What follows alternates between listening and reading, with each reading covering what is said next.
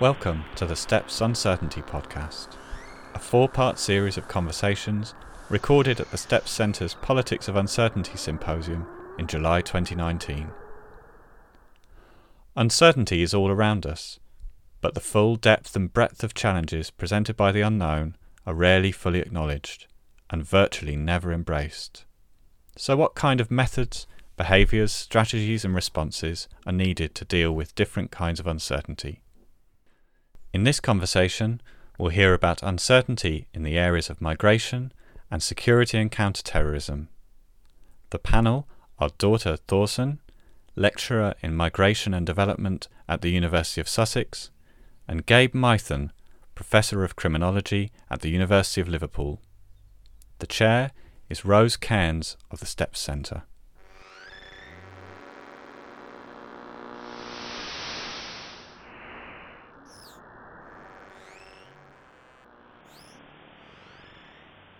Gabe, how do the politics of uncertainty affect thinking and practice in your field of study, so around security and terrorism? Okay, well, I think there are a number of different ways in which uncertainty seems to affect counter-terrorism regulation in particular. So I think in efforts to reduce uncertainty, to try and quantify the nature of the threat, governments are obviously responsible for deploying various preventative modes of regulation. So those attempts to reduce uncertainty or to quantify the nature of the threat tend to involve all sorts of modes of monitoring, regulation, surveillance. So some of these modes are electronic, some of these are physical. And this itself, I think, raises some important questions around the politics of uncertainty. So in the first instance, there are a whole host of issues around electronic surveillance, for example. The way in which electronic surveillance intended to obviously try and detect people who may be interested in or about to conduct terrorist attacks, also in the round affects people's rights to privacy. So there are some important conundrums there that need to be unravelled. In relation to policing, for example, obviously forms of preventative policing in particular, which again are designed to prevent terrorist attacks or designed to find individuals who may be interested in getting involved in terrorism, can also affect, for example, rights to free movement. Mm-hmm. So in the United Kingdom, the Section 44 stop and search legislation became a very thorny issue, and one of the big problems there was around the implementation of that legislation, so the possibility of stopping and searching an individual without having reasonable suspicion. And I think the thing here with all these forms of legislation is that a form of regulation or legislation or a mode of policing which is actually designed as neutral is intended to reduce uncertainty in theory. When it becomes implemented in practice, then it can produce all sorts of unintended consequences and problems and issues. So in the case of Section 44 stop and search, we can see from the statistics that certain populations are suspect populations, and other populations seem to be relatively free of being regulated and surveyed. I think there are also problems in terms of management of uncertainty in relation to policies around counter-radicalisation in particular. So the PREVENT strategy has been quite a controversial strategy. It's currently under review. And again, you have an instance there of a set of policies and procedures and practices which are formally designed to reduce the risk of radicalisation. They're designed to attempt to reduce the uncertainty through various modes of risk regulation, and in particular modes of preventative risk regulation.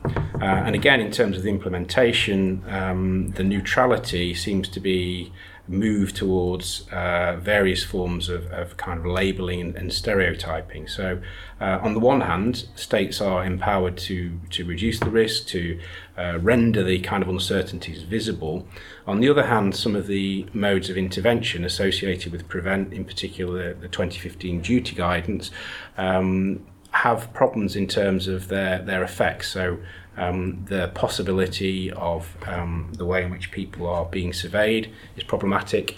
The way in which institutions are responsible for reporting individuals who are felt to be vulnerable to radicalisation So in some instances that can increase uncertainty and suspicion in particular public contexts. So if you are responsibilising individuals working in schools or universities or youth clubs to identify individuals at risk, then if those individuals are not particularly well trained, if they are concerned about missing a possibility, if they may have particular prejudices or biases, again, you end up with a kind of reproduction of a suspect population. And obviously, all the statistics that we have show that Muslim minority groups are disproportionately affected in relation to the PREVENT strategy.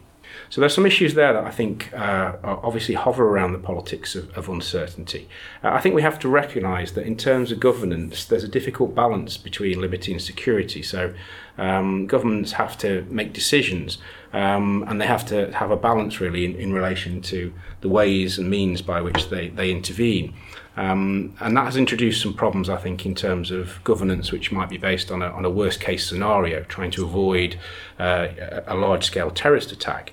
And that can sometimes lead to methods of pre-crime and profiling that then produce what we might call iatrogenic effects. So in some senses, our attempts to tackle uncertainty, or the state's attempts to tackle uncertainty, can reproduce a kind of law of inverse consequences where targeted populations in particular are prone then to having certain anxieties and producing further uncertainties about their safety and security and the way in which they're being surveyed. Thanks, that was a really great overview. Dorte, your field is migration and mobility, so do any of these issues that Gabe has just talked about resonate with ways in which politics of uncertainty affect thinking and practice in your field? Yeah, I think picking up on the idea of monitoring and regulation brings in the state in a very strong way that also acts upon migrants and the mobilities that they are undertaking. And with that comes also the perceptions of the state and its ability to govern over populations, which is really strong within your field of the security and terror and prevent strategies, but comes out in a completely different way when we're looking at migrants and migration regimes or mobility regimes, as I also talked about.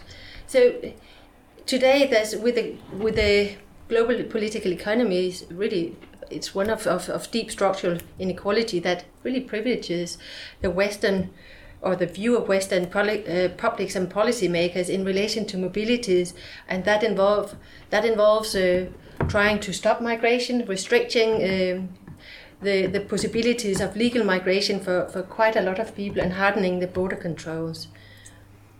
That means that the northern states, and it's not only the northern states, it has become more and more globalized, and it means that it's not just EU or the individual countries within Europe or the US. There's also China, there's the Middle East, there's Latin American countries. There are countries in different parts of the global south that have adopted the same or similar kinds of regimes of mobility that are restricting populations' movement. And one of the things that we're looking at in migration and mobility studies is exactly that. How do these regimes of mobility create certainty and uncertainties at the same time? So they create certainties for certain parts of the population in the sense of knowing that the state is acting upon their fear of having a wave of migrants coming in. But in that regulation of movement, they are creating in the same step uncertainties for the people who would like to migrate. And here it comes in to looking at how are institutions seen. So the state is in a position to shape the distribution of hope, and hope here is understood as a horizon of opportunity and expectation and possibility. So migrants are migrating with the idea of that they will better themselves and their families eventually. And of course, it's also premised on an idea by the states or by the ones who are putting up border controls and restricting mobilities as a way of that people. It's premised on the idea that people will adhere to the rules that they're setting. It's also premised on an idea of that people are moving into risky journeys because they don't know all the risks they're taking. They don't know better. So if they're informed well enough, it'll create some certainty about how dangerous it is, and that will stop them from migrating. And that's one of the key concepts that we are talking about in migration studies, is that is not the case, because we are up against people's hope for the future. And the link between hope and uncertainty, that lies in this future orientation of hope, of the unknown, of the future, is becoming a productive space for migrants. So they're not going to give up just because of a little bit of risk and so forth. It changes into something else in their experience. It changes into something that is important for bettering their lives, for discovering the world, for showing how they are, in certain ways, undergirding their masculinities or femininities. So it, in a way, or changing their social roles back home or in the societies where they are. So there's a lot more than just the movement involved in that horizon of hope and the future orientation of their mobilities. At the same time, these restrictive mobility regimes are trying to shrink that hope and postpone the achievement of these people by putting up border controls. And that brings us back to how we're looking at the state or institutions, formal institutions that can issue these border controls. And here we have to look at, as a main point, who are these institutions? We're not just talking about one state, we're talking about several states. We're talking about the states receiving migrants, the states sending migrants, all the states they're moving through, that also have an impact on these migrants' lives, as they're not just flying, they're quite often traveling over land and staying in many places on the way for protracted periods of time. Then we have to look at the more informal institutions, such as families, marriage, the constitution of gender identities and so forth, that are also actually guiding how migrants are thinking about what they can achieve, what they're hoping to achieve, so to speak. And in our discussions with other groups around these clusters are talking about how the connect between the future and uncertainties. We actually have only talked about the state. We've not talked about all these other institutions that are acting quite a lot on gender, age, race, social class, and that's a bit of a difference, that we haven't talked about that. And then the last thing I wanted to say is that talking about hope, it's not a binary with despair when we're talking migration. We can talk about hope that is achieved, but we can also talk about hope that is disappointed without people are thereby falling into despair. Mm-hmm. Thanks. So again, a really interesting overview. I see some parallels when, Gabe, you were talking about unintended consequences of some kind of state actions to either make visible or reduce uncertainty. And then, Dorte, you talking then about particular institutions creating certainties and uncertainties at the same time. But it strikes me that kind of creating certainties and uncertainties sounds a lot more deliberate and something actively pursued rather than a framing of unintended consequences. Do you see any kind of parallels or tensions in the ways that you're thinking about these things, Gabe? No, I think that would be a fair summation, really. I think in some instances we have to think that states may be able to gain by the reproduction of uncertainty. And anxiety. So if there are particular state policies which need to be pursued, one's thinking back now to the 7/7 bombing. So directly after those bombings, then the 21-point plan was unveiled that I think probably you have to think is already sitting there. So in some senses that the anxiety around a future terrorist attack can pave the way for forms of legislation, for example, that a government may want to introduce ostensibly to reduce uncertainty, but have all sorts of consequences for civil rights and liberties. And we know from some of those forms of legislation that got passed through, and then the declaring of some of those forms of legislation as illegal by the European Court, that there are problems with kind of the use of uncertainty as a political mode of mobilisation. Mm-hmm, mm-hmm. What would you think are some of the main challenges for academic researchers looking at issues related to uncertainty in both of your fields? Maybe starting with you, Dorte. Yeah, I think one of the real big difficulties is to look at how the state is trying to regulate, and people are then choosing or not to not quite adhere to that. But of course, talking about choice, then we bring agency into into the equation. And of course, not everybody has the same type of agency. And we can talk about that those traveling irregularly and without fake papers perhaps have more difficulties to overcome some of the barriers than others. So the choice of circumventing or resisting these regulations set by others to their individual behavior actually becomes a collective thing, because it's shared by a lot of people having the same experience, and then at the same time to capture, and that's a real difficulty in mobility studies, is to capture the divergences in choice. We're not talking about individuals who are equal. We're talking about women, we're talking about men, we're talking about young and older, better educated, less well educated, coming from better backgrounds than others, having more money with them for their journeys, and it's not the same kind of choices. And even if they are sent away on, or are going themselves on regular migration, even there the choices are made in different ways, and they're not so individual as we quite often try to theorize. So to think about how people are resisting the uncertainties imposed by formal institutions, we have to think about how the informal institutions are acting upon that agency. Gabe? Yeah, I mean, I think obviously that we have a duty and a responsibility, and we have our own professional academic codes of practice, we have our ethical guidelines and protocols, so to some extent there are formal protections in place in terms of the research that we might do. But I think the problem with uncertainty in particular is it's very difficult to quantify. It's not as such a tangible concept, it's quite plastic, it's quite stretchy. So I think there are some things that we need to reflect on as social scientists in terms of what might be our lens of looking and the kinds of questions that we might ask. So if we are going in there with a kind of, if you like, uncertainty-centric view, then that provides a particular lens of looking. So how do we find out? How would we ask people about uncertainty, or how uncertain they're feeling? If we ask them directly, is that akin to basically giving somebody a watch and saying, oh, can you tell me the time, please? So there are some things we need to think about the way in which academics may have predetermined categories. And I think we have to think about the conundrum of maybe other ways, rather than asking directly, to kind of think through some of the experiential dimensions of uncertainty. It's very difficult to observe, for example.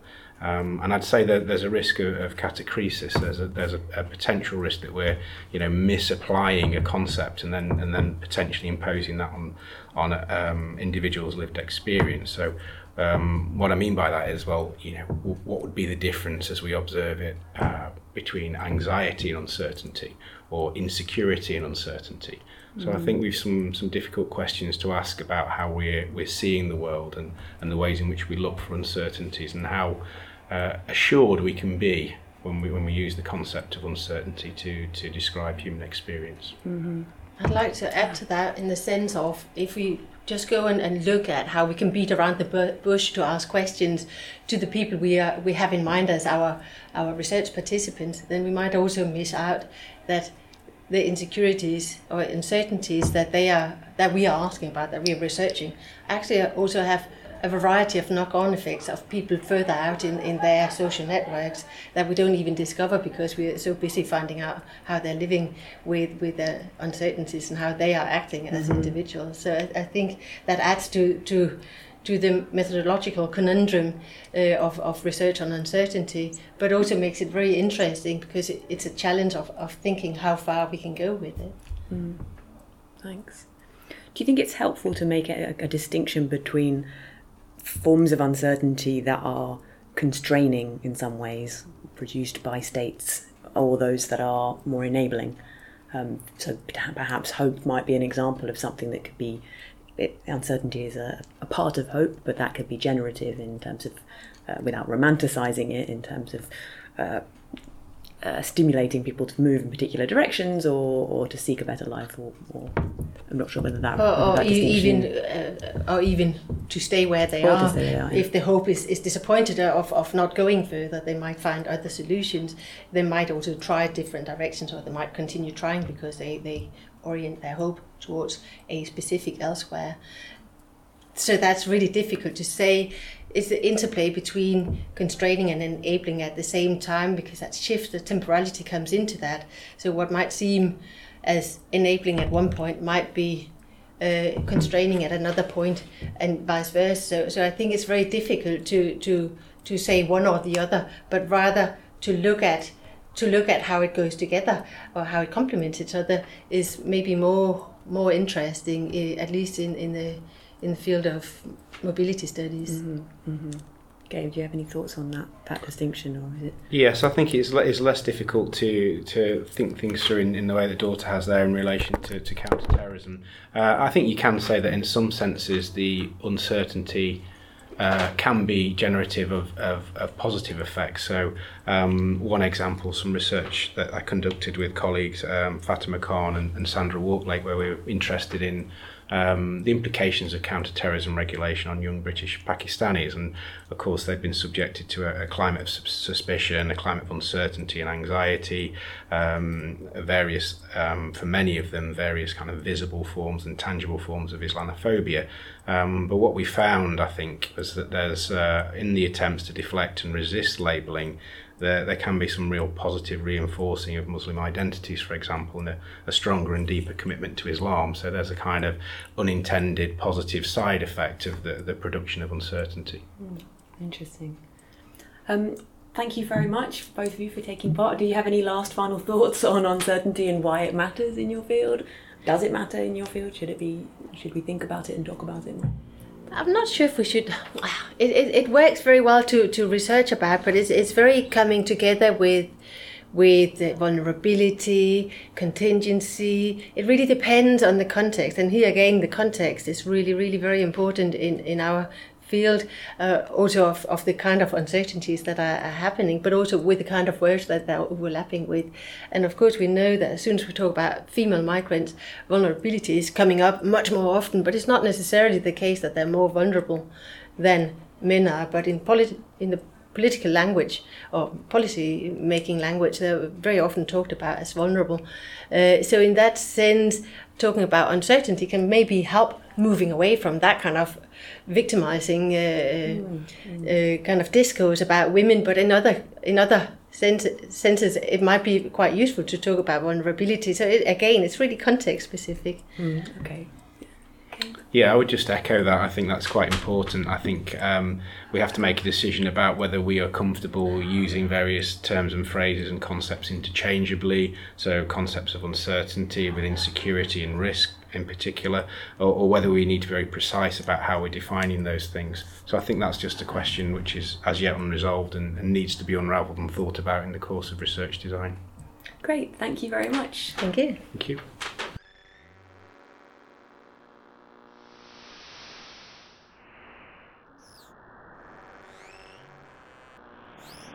Thanks for listening to this podcast. For the other episodes in this series and more resources on uncertainty, visit steps-centre.org/uncertainty.